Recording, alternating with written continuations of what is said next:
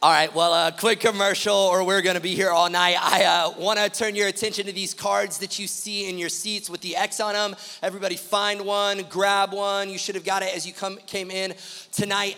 No, we are not endorsing the new Twitter logo. This is actually about an upcoming vision series that we're going to have on September the 10th. Let me hear you say September the 10th. September the 10th will be the most significant day to date in the life of our church. Coming up just 2 weeks from now, we are going to be rolling out a 10-year vision with 10 initiatives that are going to really communicate and clarify exactly who we are, exactly where we're going as a church. And so if you're looking for fresh vision for your life, if you're looking for what you want to give the whole of your life to, then you need to be here on September the 10th. It is a can't miss Sunday. Right now, if you're planning to be out of town, you need to cancel those plans, book a flight, get back in town to be here for September the 10th. There's somebody who you need to bring with you, a neighbor, a friend, a family member, a coworker, whatever name just popped into your mind that was from the Holy Spirit. You need to invite them, drag them, trick them, do whatever it takes to be here on September the 10th, because it will be a can't miss, never forget kind of Sunday. So touch your neighbor real quick and say, see you there. Now, if you're not there, you just lied in the house of God, okay? So make sure to be there on September the 10th. All right, so we are in a season as a church studying this idea of awakening. Let me hear you say awakening. And for the last several weeks, we have been looking at this concept of what is an awakening. And in week one, we said very clearly that we need an awakening. We talked about what an awakening is and how an awakening works. And we looked at awakenings that have happened throughout history. And then in week two, we looked at the great God of awakening. We studied Isaiah chapter 6, and we looked as Isaiah woke up to a God who is holy, holy, holy. And I pray that you will never see God as small or insignificant or as someone you can sleep on ever again. And then in week three, we looked at the story of Nicodemus, and we talked about this idea of waking up to new life. We talked about this idea of being born again, of leaving behind conventional cultural Christianity and waking up to the expansive, beautiful, infinite kingdom of God. Listen, life tends to lull us to sleep, doesn't it? We get stuck on autopilot. We get caught in the current. We become spiritually lethargic, and I'm guilty too. I'm guilty of allowing the busyness and the inertia of life to rob from me the things that matter most. We fall asleep on faith. We fall asleep on life. We fall asleep on eternity. We fall asleep on the King of the universe.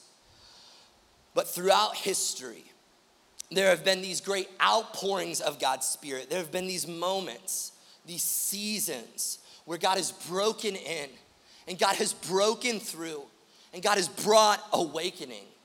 It happened at Pentecost. It happened during the Reformation. It happened during the Great Awakening and the Second Great Awakening. It happened during the Businessman's Revival and the Hebrides Revival and the Moravian Revival, and even recently at Asbury College. I actually have this resource on my computer that chronologically traces and tracks all of these awakenings that have happened throughout history. It just in detail describes the events of God's outpourings, of these awakenings that have happened. And it catalogs and describes in detail 294 accounts of awakening. 294 accounts. Hey, Elevate City, we're praying that we're 295, amen? We're praying that God does something here in this space with these people that shakes history. At Elevate City, I just want for you to know, it's awakening or bust. It's something supernatural and unexplainable in our generation, or let's just take our ball and go home. We want to see God do something great. We refuse to just coast. We don't want to just sleepwalk through life. We want to push back against the spiritual zombie apocalypse that has come over the church today. We've got a dying world. We cannot have a sleepy church, amen? In Acts chapter 2, we see like the OG awakening. Pentecost, the birth of the church, the first post-resurrection revival, the awakening that all other awakenings will follow. And it would be almost impossible to do a series on awakening and to not look at the awakening that happened at Pentecost. Tonight, I want to draw your attention to three very specific things that the people were awoken to at Pentecost. And I'm praying that God awakens us to these things tonight. And so if you're taking notes, these are the three things that I'm praying happen today. I'm praying, and this is what happened at Pentecost. They were awakened to the presence of God, they're awakened to the power of God, and they're awakened to the promise of God. And tonight I'm praying that happens in this place. I'm praying that you would wake up, that you would snap out of it, that you'd have an out-of-body experience, and you'd really ask yourself, am I awake tonight to the presence of God? Am I awake tonight to the real power of God? And am I awake tonight to the promise that God has made? And in total transparency, most of our time tonight is gonna be spent on that first part, the presence of God. So as we're like 40 minutes into this thing and you're like, what about point number 2, bro? Don't panic. We're gonna get there. Oh, tonight, if you would really awaken to the presence of God. If tonight, something would happen in your mind and in your heart and in your spirit, where you snapped out of the veil that's been pulled over your eyes by culture and by the enemy and by the Enlightenment and by society and by the pace that you're living at, and you would wake up to the presence of God, what might change in your life? Did you know that the whole of the Bible, from Genesis to Revelation, can be summed up in 3 words? God with us. That's it. You want to know the story of this book? 3 words, God with us. From cover to cover, Eden to Revelation, that's the story of Scripture.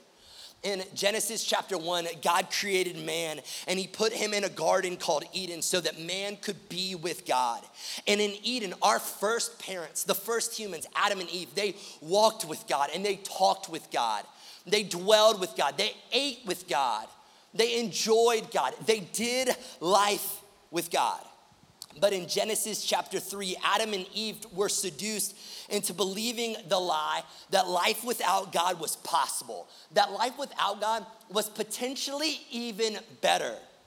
So in Eden, mankind chose a piece of fruit over life in God's presence. And you and I have been making that same mistake ever since. You and I have been settling for trinkets and toys over life in the presence of God. We have chosen to pursue the stuff that God has made instead of the presence of God himself. And the whole of this story, oh, if you would know tonight, the whole of this story is about the presence of God chasing you down and inviting you back in, trying to woo your heart so that you would come back home. Eden is a picture of the presence of God. The promised land is a picture of the presence of God. The temple is a picture of the presence of God. The tabernacle is a picture of the presence of God. The Ark of the Covenant, a picture of the presence of God. What's in the Ark of the Covenant is a picture of what you find when you step into the presence of God.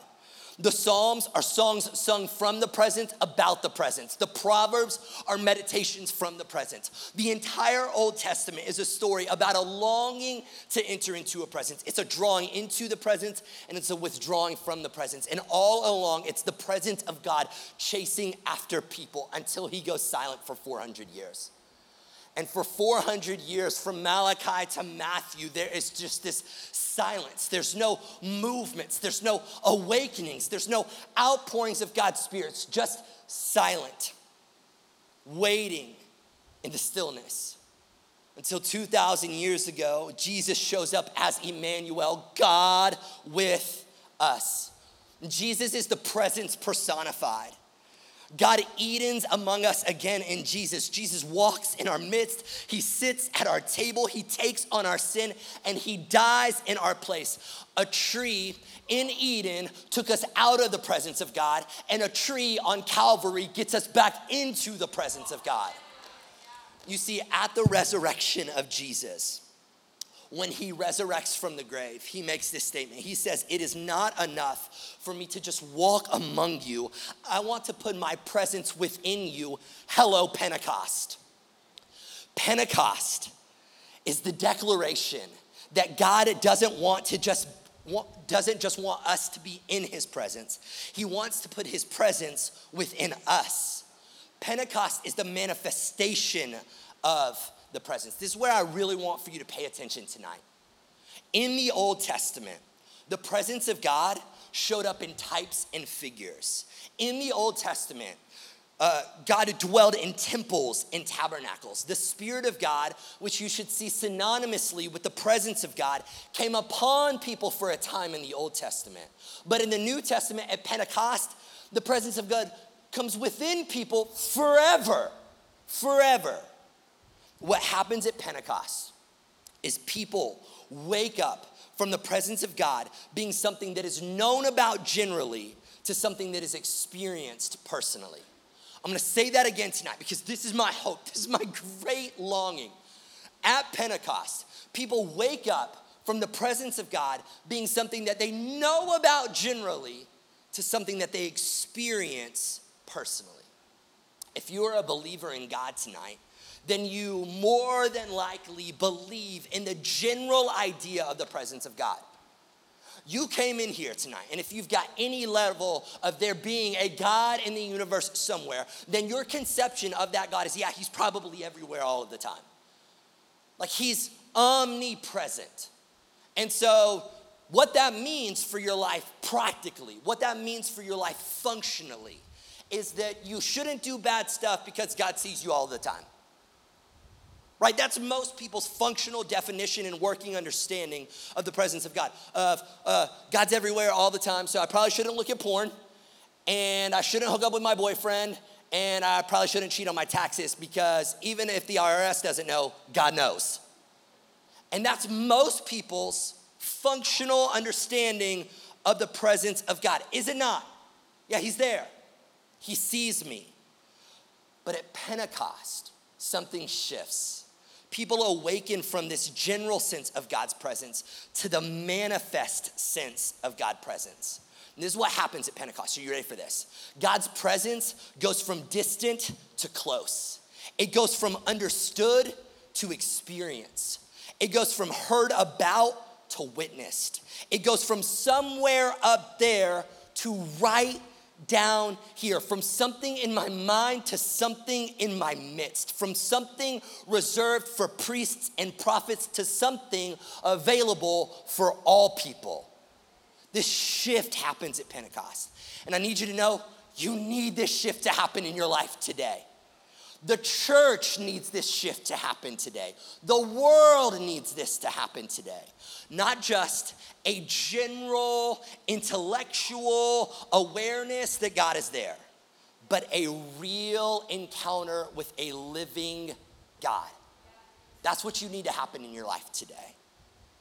You need an encounter with a living God where wind breaks in and fire falls and the foundation of the building shakes. I want to show you what happened for them at Pentecost, and then I'm praying happens for us. Let's get into the Bible. How about we? Acts chapter 2, verse 1 says it like this. When the day of Pentecost arrived. When the day of Pentecost arrived. Okay, here's what you need to know is before Acts chapter 2 Pentecost was already a Jewish holiday. And so if you grew up like with Pentecostal roots, you just see Pentecostal like from a New Testament perspective. But those who it happened to, those Jewish believers, they saw it from an Old Testament perspective. Pentecost was the second major festival of the Israelite liturgical calendar. It was also called the Feast of the Weeks, or Shabbat in the Hebrew. It was also more precisely called the Feast of 7 Weeks, because what they did is they took the day of Passover and they counted 7 weeks from there and then 1 day later. And so it was 49 days plus 1, 7 weeks, the Feast of the Weeks. And then on that 50th day, they celebrated Pentecost. And so Pentecost literally just means 50th. So a lot of people think Pentecostal means this. No, it just means 50, okay? And I think that's one of the reasons that people actually raise their hands in Pentecostal church, because they're just like 50, 50, 50, 50. They don't even know what they're doing. But Pentecost just literally means 50. But the whole idea of Pentecost for the Jewish people, for ancient Jews, there was this idea of 50. It became this picture of the time that they waited for God in the wilderness. Are you tracking with this? Waiting is a big picture of Pentecost. The whole festival has to do with this idea of waiting, of really, really waiting. So what are they doing in Acts chapter 2 in the upper room? They are waiting. There's this festival that the whole meaning of it has to do with these 50 days of waiting. This time in the wilderness where they're longing for God to lead them into the promised land. And so in the midst of that very festival, they're in the upper room and they're waiting on God to show up. And can I just say tonight that we so often want the awakening at the end of Acts chapter 2, but we don't want to do the waiting that happens at the beginning of Acts chapter 2. Most of you, look right at me tonight. You are way too busy to ever experience the manifest presence of God. I'm gonna say that again, and I want it to send shockwaves through your life, and I want it to disrupt your calendar. Most of you, the thing that you're longing to have happen in your heart tonight, like you're starting to sense it, like something's building, like if this encounter is real, if wind could rush in, if fire could fall, if the foundation could shake, if I could see something that transcended reality, I want it. I want for you to know you are way too busy to ever experience it. The presence of God in this way only belongs to those who will wait long enough to experience it. You are way too busy. Your life is way too loud. You are way too rushed, way too frantic. You have too much commotion. The walls will never shake if you don't enter the upper room first and wait. I need you to know that it's not that we don't have enough time in our lives or enough time in our schedules. It's just that we spend our time on the wrong things. If the world has enough time to watch 3.6 billion minutes of the hit TV show Suits, then I think you got enough time to read a psalm. Harvey will understand, okay? It is not that we don't have enough time. It is just that we spend our time on the wrong things. If you only want God on your timeline and inside your calendar, then you don't want God, you want to be God. You want to determine how this works. You want to let God fit into your life as opposed to letting him be the Lord over your life. The presence of God does not belong to those who try and pencil him in. It belongs to those who wait until he comes and knows that they are hopeless if he does not. Create space in your life. Everything comes down to how busy we are. Before you reach for your phone in the morning, or you jump on the Peloton, or you look at the news, or you check the stock market, sit with him. Upper room with him. Be with him. If you don't know how to do this, then I just want for you to know every Monday, a group of men gather in this space at 6 a.m. to be with the Lord for an hour. And so if you don't know how to do it, we'll see you tomorrow morning at 6 a.m. We'll show you how. And on Wednesday morning, a group of women gather at 6 a.m. for one purpose, to just be with the Lord. And if you don't know how to do that, show up on Wednesday morning and we'll show you how. Excuses are off the table now. Clear your calendar, learn this practice, or you'll never experience the presence of the Lord. Acts chapter 2, verse 1, part 2. When the day of Pentecost arrived, they were all together in one place. I want for you to underline, highlight, all together in one place. At this moment, every single Christian on planet Earth is present. Try to hold that idea in your mind. There's nobody at a different church or at a different gathering. Every single person who believes that Jesus is the Messiah is in the room at this moment. After all of the crowds gathered to hear Jesus teach on the mountain, and after thousands upon thousands came out to witness the miracles, and after the mobs of people chanted, "Crucify him," and after the entire city came out to watch it happen, there's only 120 left. That's it. Only 120 people still holding on. Do you know what this communicates to us? The presence belongs to those who persevere. The presence belongs to those who persevere. Listen, I want you to know that God is going to do a great work. The question is only whether or not you will still be here when he does. Like, we may be on our 4th location at Elevate City, and it may take us 40 more till we find home. But one day when we get there, I wonder how many of you will just get washed out in the crowds as opposed to being expectant in the upper room. The next point that I want to draw your attention to is if you don't think place and people matter when it comes to the presence of God, you are sadly mistaken. You are sadly mistaken. God's presence can break in anywhere and at any time, but there are certain places and certain times that God tends to show up most. And it is always when people gather for the singular purpose of encountering him. God is found amongst his people. Let me say that again. God is found amongst his people who say, we want you, we are here for you, we are longing for you, we are hungry for you, we are desperate for you. God comes where he is wanted. People who just want to get through a church service, people who just want to check a religious box, rarely experience the presence of God. Acts chapter 2, verse 2. And suddenly there came from heaven a sound like a mighty rushing wind, and it filled the entire house where they were sitting. And divided tongues as a fire appeared to them and rested on each of them. And they were all filled with the Holy Spirit and began to speak in other tongues as the Spirit gave them utterance. Now, this is what you've got to see happening. Pentecost, there are 2 major things happening at Pentecost. Pentecost is the reversal of Babel, and it's the echo of Sinai. Pentecost is the reversal of Babel, and it is the echo of Sinai. If you remember the story, in the Old Testament, people think that human progress and ingenuity can build our way to God. This is the story of Babel. And this is the story that many people are still building their personal Babels today. And it doesn't work. We think that if we achieve enough, if we progress enough, if we get far enough in our career, if we get enough money in our bank account, if we grow our stocks big enough, if we grow our platform large enough, if we check enough boxes off of our bucket list, then somehow we're gonna have this transcendent experience with God. We're gonna know what life is actually about. And building your own Babel never works. And so at Babel in the Old Testament, God frustrates language. God divides the people. He tears down the tower and he scatters the nations. Because what God is saying at Babel is there's no way for you to get to me through yourselves. I am coming to you through my Spirit and through my Son. And so Pentecost is the reversal of Babel. It's what happens not when we build ourselves up, but when the Spirit of God comes down. Watch this. At Babel, languages get confused and become a barrier. At Pentecost, language becomes transcendent and supernaturally connects. At Babel, people are torn down and divided. At Pentecost, people are unified and built up in an upper room. At Babel, the nations are scattered. At Pentecost, all the nations are gathered together. And I want to say this.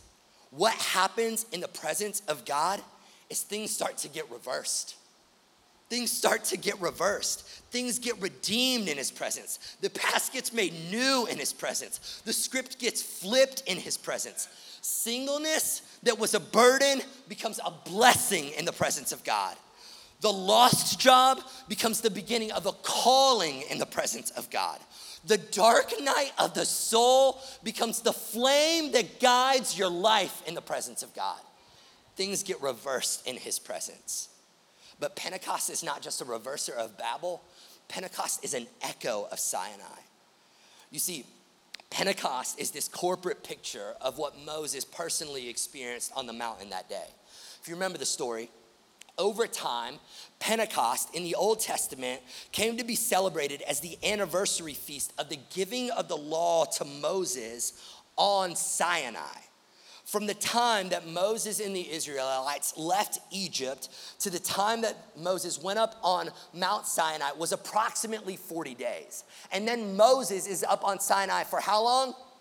You guessed it, 10 days. And so at the end of 50 days, Moses comes down from this mountain. He receives the law, and he's got this law engraved on tablets written by the finger of God. So think about this. The same day that Jews from all over the world have gathered in this city to celebrate and remember the giving of God's Torah on tablets of stone, the Holy Spirit comes down and he writes his Torah on people's hearts. Think about this. Sinai happened 50 days after sacrificing the Passover lamb in Egypt. Acts chapter 2, Pentecost happened 50 days after Jesus, our Passover lamb, was sacrificed. On Sinai, wind and smoke and voices and fire cover a mountain. At Pentecost, wind fills the room, people speak in tongues, and everyone gets a flame on their heads. When Moses was on Mount Sinai, people were worshiping the golden calf. And so when he came down from Sinai, 3,000 people died for the punishment of their sins. At Pentecost, 3,000 people get saved when the Holy Spirit shows up. It is this reversal of Babel, and it is this echo of Sinai. It is this conscious shift that happens in the people from viewing what happens in the presence of God as something that just happens to one man to being something that can happen to every person in every place at every time. Pentecost is God showing us that he is actually in the room. I want to use this illustration for a second. It's one thing to have a millionaire in the room of church. It's another thing for that millionaire to text give to 777-888. You know what I'm talking about tonight? It's one thing for him to be in the room. It's another thing for him to let you know that he's in the room. At Pentecost, God goes, hey, you know that I'm in the room, but I want to let you know that I'm in the room. I want for you to experience it. I want for you to taste it. At Pentecost, the distant fire on a mountain becomes a personal flame over people's heads. What happened in a distant way now happens in a personal way. It's this conscious shift from acknowledging the theological reality of the presence of God to beginning to experience the reality of the presence of God. It's where this general idea becomes this radical place of encounter. I love the way that this happens in the story of Blaise Pascal. Blaise Pascal. Blaise was a child prodigy. He was raised by a tax collector. And Blaise became a mathematician, a scientist, a physicist, and a philosopher. And he's credited with pioneering public transportation as we know it today.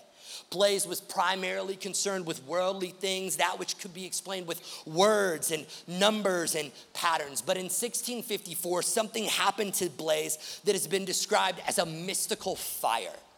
He got born again. He had known generally about God up to this point. He was raised around the church, but he had an encounter with God that marked him forever. And I love what happens. Blaise is this intellectual. He's this thinker. He's this very cerebral guy. He's someone who's not given to experience or to emotion. He thinks deeply about things, but something happens to him one night. And I just love the way that words and sequential thought just begin to fail this brilliant man, this cerebral, verbal guy. He is describing something from a different world, a world beyond words, a world beyond logic. His account of what happened to him one night got sewn into the lining of his cloak. Nobody actually knew about this account in his life or that he even carried this around until he died and somebody found this account that happened to him sewn into his jacket pocket. And it was as if he sewn it next to his heart so that it wouldn't just become this thing that he remembered from boyhood, but this thing that he treasured and believed could happen every single day. This is what it says. I love this. The year of grace, 1654, Monday, 23rd November, Feast of St. Clement. From about 10:30 at night until about 10:30 midnight. So for 2 hours, this guy is caught up in something that feels a lot like Pentecost. This is how he describes it. Fire, God of Abraham, God of Isaac, God of Jacob, not of the philosophers and of the learned. Certitude, feeling, joy, peace. God of Jesus Christ, my God and your God be my God. Forgetfulness of the world and everything except God. He is only found by the ways taught in the gospel. Grandeur of the human soul. Righteous Father, the world has not known you, but I have known you. Joy, tears of joy. I have departed from him. They have forsaken me. The fount of living water. My God, will you leave me? Let me not be separated from him forever. This is eternal life, that they may know you, the one true God and the only one that you sent, Jesus Christ. I left him, I fled, renounced, crucified. Let me never be separated from him. He is only kept securely by the ways taught in the gospel. Renunciation, total and sweet. Complete submission to Jesus Christ. Eternal enjoy for a day's exercise on the earth. May I not forget your words. Amen. Like, what is that? That is something that's like an out-of-body experience where somebody who sits around all days doing trigonometry starts like thinking in tongues. Like all of a sudden he's got this out-of-body experience. Do you know why? Because something that he'd heard about generally became personal for him. Because the fire fell, because heaven invaded, and because for 2 hours, he was willing to wait on it. He was willing to persevere through it. And he was willing to experience the presence of God. And I just want for you to know that this is the presence that is available. This isn't something that just happened in the Bible to a couple of apostles in first century Jerusalem. This is what happened to a random trigonometry-driven mathematician in the middle of the night. And it can happen to you too. The presence of God changes the atmosphere. You know when he is there and you know when he is not. When he shows up, it is undeniable, and when he is absent, it is unbearable. No one wants a church without the presence of God. Like, a church without the presence of God is a church without life. I love what Richard Owen Roberts says. He says this, he says, the sobering truth is that the greatest hindrance to the growth of Christianity in today's world is the absence of the manifest presence of God from the church. Like, I want for you to imagine being a skeptic to Christianity, being somebody who doubted that God was real, and showing up to the place where the people of God met, but not finding God there. Finding some like karaoke, finding a TED Talk for 11 minutes, but not finding the presence, not meeting with God, not waiting on him. In the Old Testament, the tabernacle was at the center of the camp. And so if you don't know about the tabernacle, this is the place where God's presence dwelled before they made it into the promised land and they had a place to call home. And so they're a nomadic people, and they take this tent and they set it up in the middle of the camp, and then everybody else camps out around the tabernacle. And this tent is where the presence of God dwelled. And all of the Israelites' tents were facing towards the tabernacle. And no person in the camp would actually ever turn their back towards the tabernacle. It was this idea that I'm always looking towards the presence. It was this idea that life revolved around the presence. And likewise, the church is supposed to be set up the same way.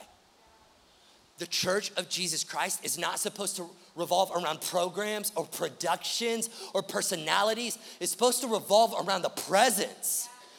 The presence of Jesus is supposed to be at the center of everything that we do. Like, if we're not meeting with God, if we're not encountering with God, what are we even doing here? It's supposed to be about the presence. In the Old Testament, Moses says, if your presence doesn't go up with us, we will not leave. He says, how else will the nations know that we are your people? Moses knows that the secret that the people of God have, their secret weapon is the presence of God. And if we don't have it, people will see right through it. The presence of God is what sets us apart as his people on planet Earth. Acts chapter 2, verse 12 says this. It says, and all were amazed and perplexed, saying to one another, what does this mean? But others mocked, saying they are filled with new wine. You see, the presence has this strange ability. Don't miss this tonight, because some of you are already feeling it. The presence can do two things simultaneously. The presence of God has the ability to repel people and draw them in all at the same time. Some of you won't understand this tonight. You will scoff. Others of you will wonder, what happens next? Where do we go from here? And luckily, the Apostle Peter does not leave us guessing. He addresses the scoffers and he activates the curious. Acts chapter 2, verse 14. But Peter, standing with the 11, lifted up his voice and addressed them, men of Judah and all who dwell in Jerusalem, let this be known to you and give ear to my words. For these people are not drunk as you suppose, since it is only the third hour of the day. But this is what was uttered through the prophet Joel. Men of Israel, hear these words. Jesus of Nazareth, a man attested to you by God with mighty works and wonders and signs that God did through him in your midst, as you yourselves know. This is Jesus, delivered up according to the definite plan and foreknowledge of God, you crucified and killed by the hands of lawless men. God raised him up, loosing the pangs of death, because it was not possible for him to be held by it. Let all of the house of Israel therefore know for certain that God has made him both Lord and Christ, this Jesus whom you crucified. You see, this presence-based encounter leads to power to do the mission. This presence-based encounter leads to power to do the mission. Blaise Pascal, following that experience, would pick up his pen and write what Peter Kreeft calls the greatest book of Christian apologetics ever written. It's called Christianity for Modern Pagans, the Pensies of Blaise Pascal. The Apostle Peter, following this presence encounter in the upper room, goes from denying that he knew Jesus to a teenage girl to standing up in that same city and preaching the least seeker-sensitive sermon that has ever been preached in the history of mankind. Hey, this Jesus whom you killed, by the way. Imagine that sermon being preached in today's churches. Welcome to church. So glad that you're here. By the way, you're on the hook for killing God. It's not gonna go over real well. But that's the sermon that Peter preaches. And he preaches it unapologetically. He declares to the religious leaders, you killed the Messiah, this Jesus whom you crucified, you killed God. And I just wonder, what happened to Peter? Did he get a pep talk? Did he wake up with some Folgers in his cup? What happened to Peter? I'm convinced that Peter didn't just start eating kale, or he didn't practice meditation, or he didn't change his morning rhythm. I'm convinced that Peter encountered the presence of God. And that the presence of God gave Peter transcendent power that changed everything. Power to stand up, power to speak truth, power to connect the dots of the Old Testament to the life of Jesus, power to say to the scoffers and the doubter, you're a bunch of murderers. Power to not let culture call the kingdom weird and cave in. Power to be okay with what he doesn't understand. Power to embrace the supernatural. You see, standing in the majesty of God, the world starts to get really small and the kingdom starts to get really big. And that's exactly what happens to Peter. I believe today that God is going to move in places and in people who aren't ashamed of the word, who aren't ashamed of the presence, who aren't ashamed of the Spirit, who aren't ashamed of Jesus, and who are not ashamed of the power. So what happens all throughout the book of Acts? Can I just tell you real quick what this presence and what this power leads to? This power leads to about 3,000 people added to the church in Acts 2:41. It adds to people being converted every day in Acts 2:43.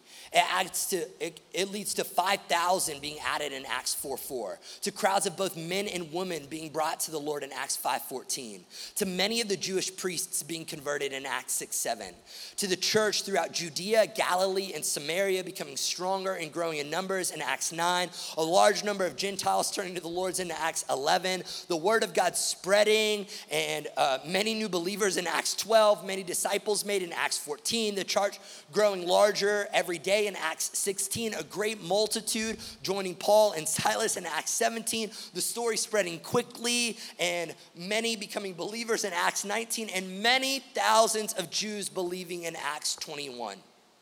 And what began in Acts chapter 2 with 120 people in an upper room has become a worldwide movement of over 1.6 billion people today. And it happened because the presence changes you. The presence transforms you. The presence shifts your priorities and your perceptions. One moment in his presence can change a nation. One encounter can change the trajectory of a city, and it can shake human history. Acts chapter 4, verse 14 says this: when they saw the boldness of Peter and John, they perceived that they were uneducated common men. They were astonished, and they recognized that they had been with Jesus. The presence of God is something that produces power. And it is something that is supernatural. It is something that is hard for us to wrap our enlightened Western minds around. But here's what happens. When you've really encountered the presence of God, you don't have to explain the presence. The presence explains you. People recognize they've been with Jesus. Something's happened in their life. This isn't rote. This isn't just scripted. This isn't technique. This isn't power. This isn't leadership skills. This isn't systems. This isn't Instagram. This is the presence. This is the power of God. They didn't see in Peter and in John eloquent speech or effective strategy. They recognized that these men had been with Jesus. And I just know today that we have been online and we have been in the news and we have been on Instagram, but so few of us have been with Jesus. And I think that's the reason that so few of us see the power of God in our lives, because we haven't experienced the truth and the power and the reality of his presence. And I need you to know tonight that you're not smart enough or talented enough or gifted enough, but his presence is more than enough. The presence of God is your unfair advantage in the world around you. For 3 years, the disciples learned that everywhere Jesus' presence is, his power comes. Just think about this for a second. Think about the stories that they encountered. For 3 years, they saw this happen. So you might want to invite Jesus to your wedding, because if he's present at your wedding, he turns water into wine. You might want to invite Jesus to your funeral, because if Jesus is present, funeral processions get stopped in their tracks and the widow's son gets up. You might want to invite Jesus into your boat, because if Jesus is present, a miraculous catch can happen. You might want to invite Jesus to your well, whatever it is, in the middle of the day, because he might just show you right there that he is the Messiah you've been longing for. Invite Jesus into every circumstance. Open your hands to the reality of his presence and see the power that comes. Listen, we have hit a moment in Christian history where the world doesn't care how good church is if God is not there.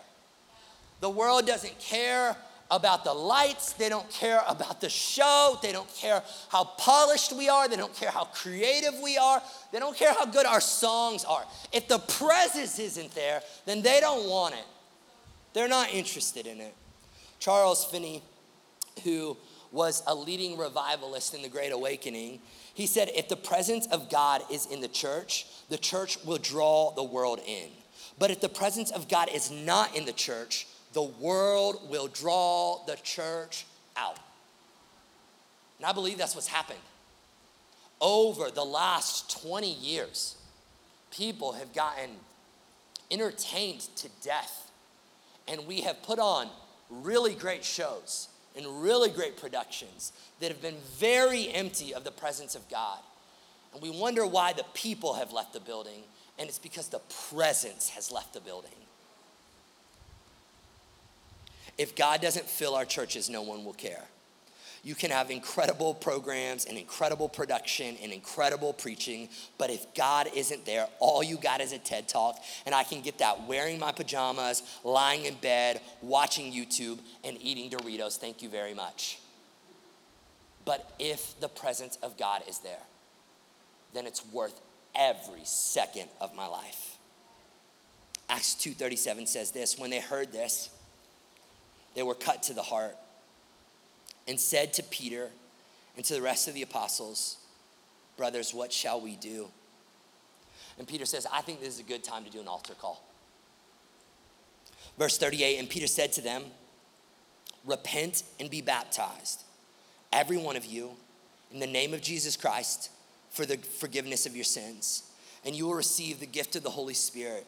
For this promise is for you and for your children and for all who are far off, everyone whom the Lord our God calls to himself. And with many other words, he bore witness and continued to exhort them, saying, save yourselves from this crooked generation. So those who received his word were baptized. Then they were added that day about 3,000 souls. So we talked tonight about the presence. We've talked tonight about the power. And tonight I want to tell you the promise. I want to tell you the promise that God makes to you, the promise that God makes to me, the promise that God makes to our children, and the promise that God makes to all who are far off. This promise started in Eden. And this promise was that God will crush the head of the serpent beneath his feet. This promise was that no weapon formed against you will prosper. This promise was made to Abraham that God will bless your family and make your name great, and that you will be a blessing, and that all the families of the earth will be blessed by you. And this promise now falls in your lap too. This promise that was made to Moses on the mountain, this promise that was made to Jonah beneath the sea, this promise that was made to Daniel in the lion's den, this promise that was made to Shadrach, Meshach, Abednego in a fiery furnace, and this promise that was made to David in a field when he faced a giant now extends to you. And this promise is that you and I can have as much of God as we want. This promise is that God will be with you. He will go before you. He will hem you in from behind. This promise is that God will fill you, that supernatural power will go wherever you go, that the impossible is possible, that signs and wonders are real, that resurrection power is available, that the kingdom is here, and that it cannot be shaken. And this promise is for you. This promise is not just for priests. This promise is not just for pastors. This promise is not just for the learned. This promise is not just for the intellectual. This promise is for you. But the key tonight that unlocks this promise is repentance. It's repentance. Everyone wants the presence. Everyone wants the power. So few want, long for, are desperate for repentance. I want for you to know that it doesn't matter what you've done in your past. It doesn't matter what your family of origin is. It doesn't matter what gender you are or what race you are. It doesn't matter whether or not you're Jewish.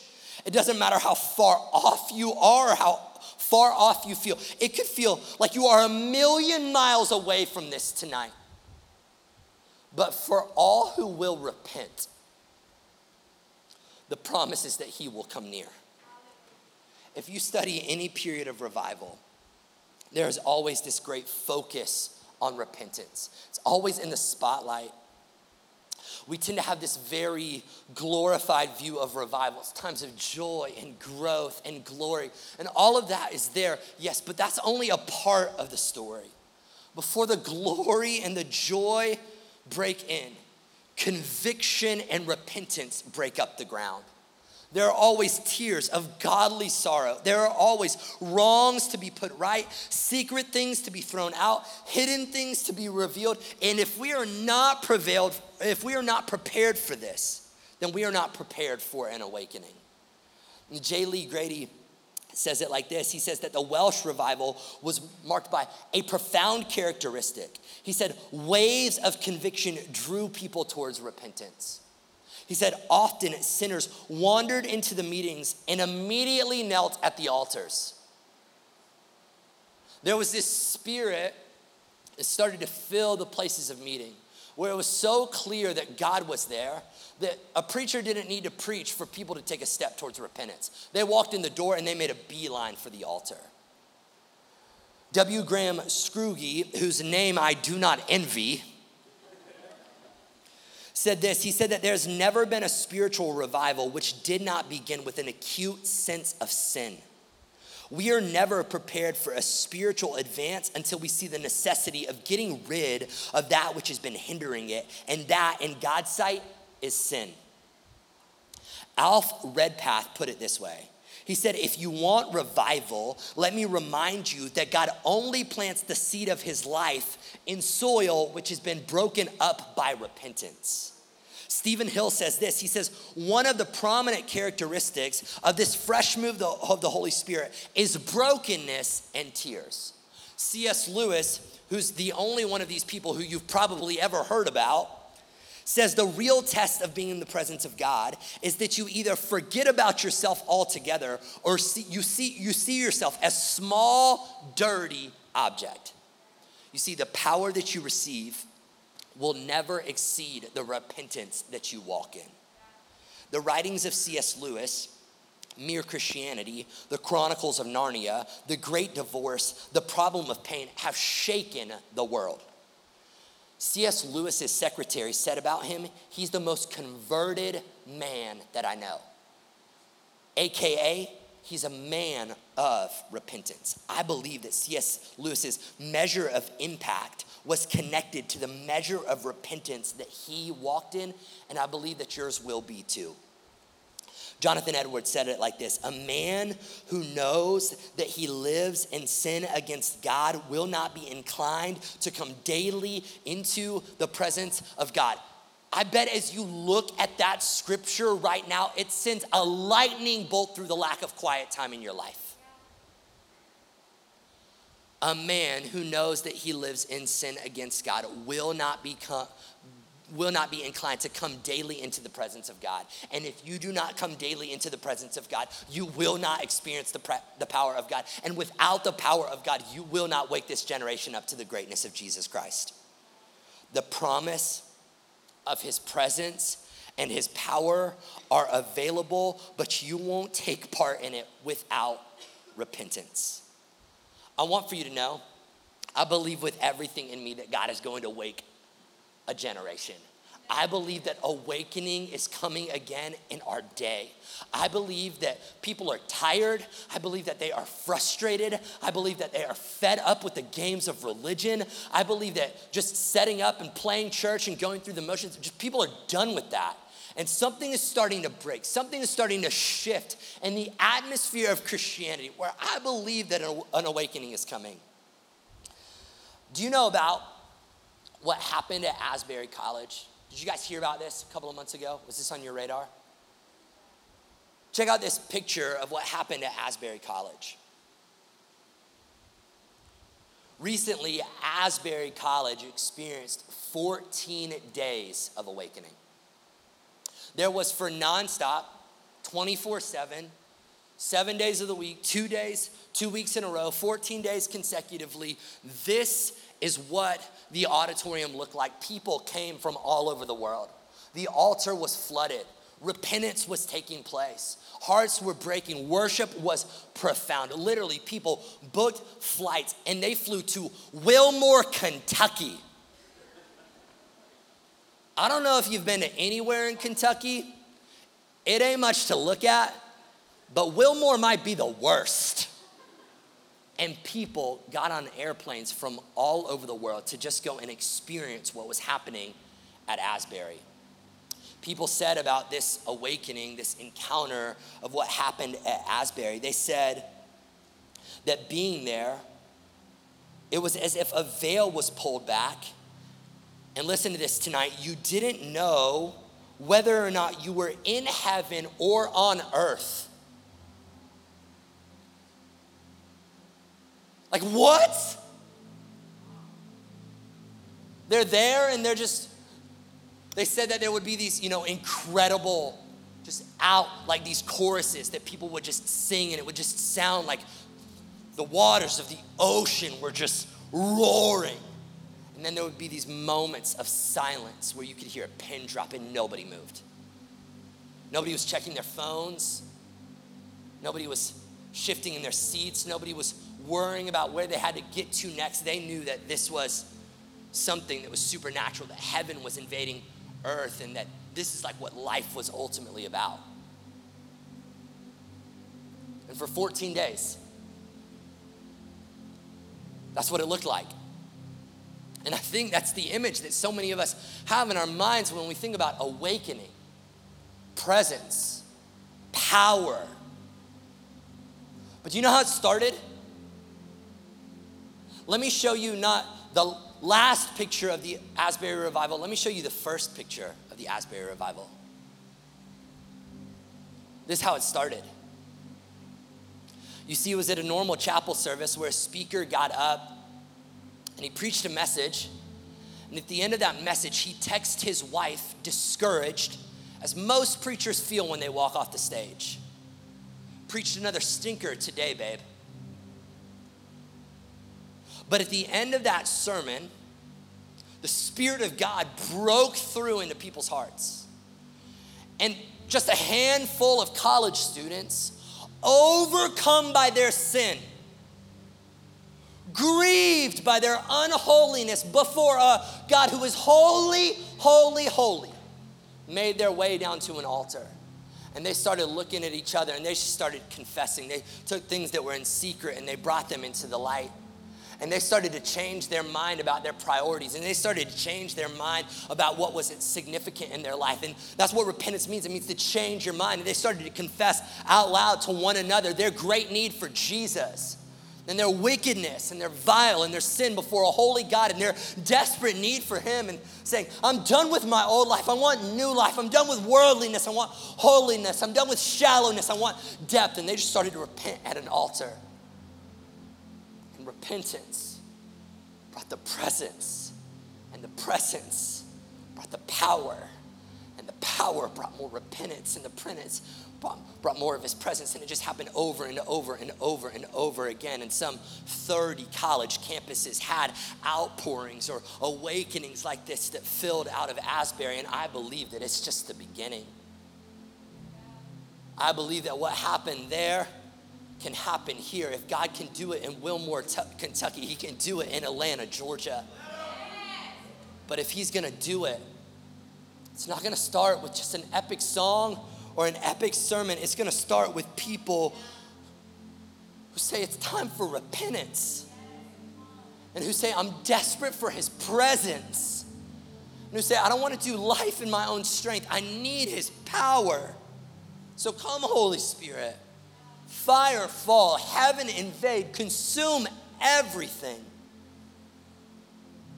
I'm so tired of hearing stories about the past. I'm so sick and tired of looking at these 294 accounts of revival. And don't get me wrong, I love it. I love it. It's created this well within me, this deep reservoir of like knowing what's possible and knowing what's available. But I don't want to just read about history. I want to live history.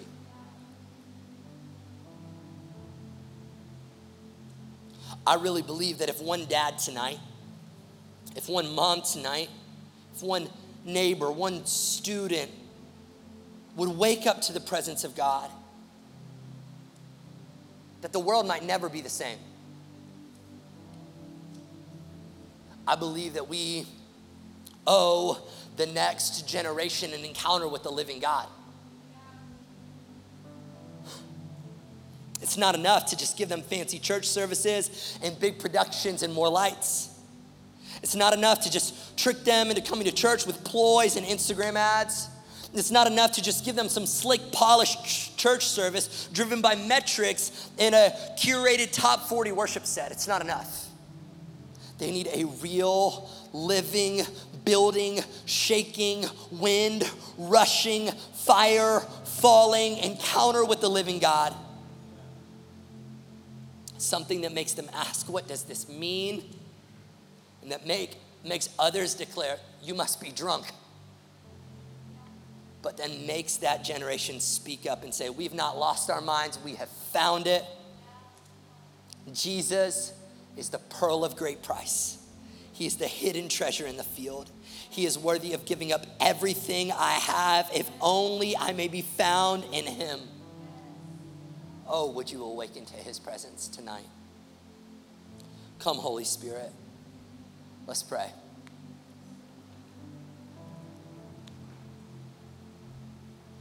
So this altar is going to be open, and I'll be here. And if you want to come and give your life to Jesus, if you want to confess and repent and ask for salvation, come on. And if you want to come and ask for healing, you come. And if you've got a sin that needs to be repented of because it's keeping you out of his presence, you come. And if you've got a relationship that needs to be reconciled, then you come. If you've got darkness that needs to come to light, you come. If you're tired of cold, dead religion, and you are desperate for a taste of his presence, then you come.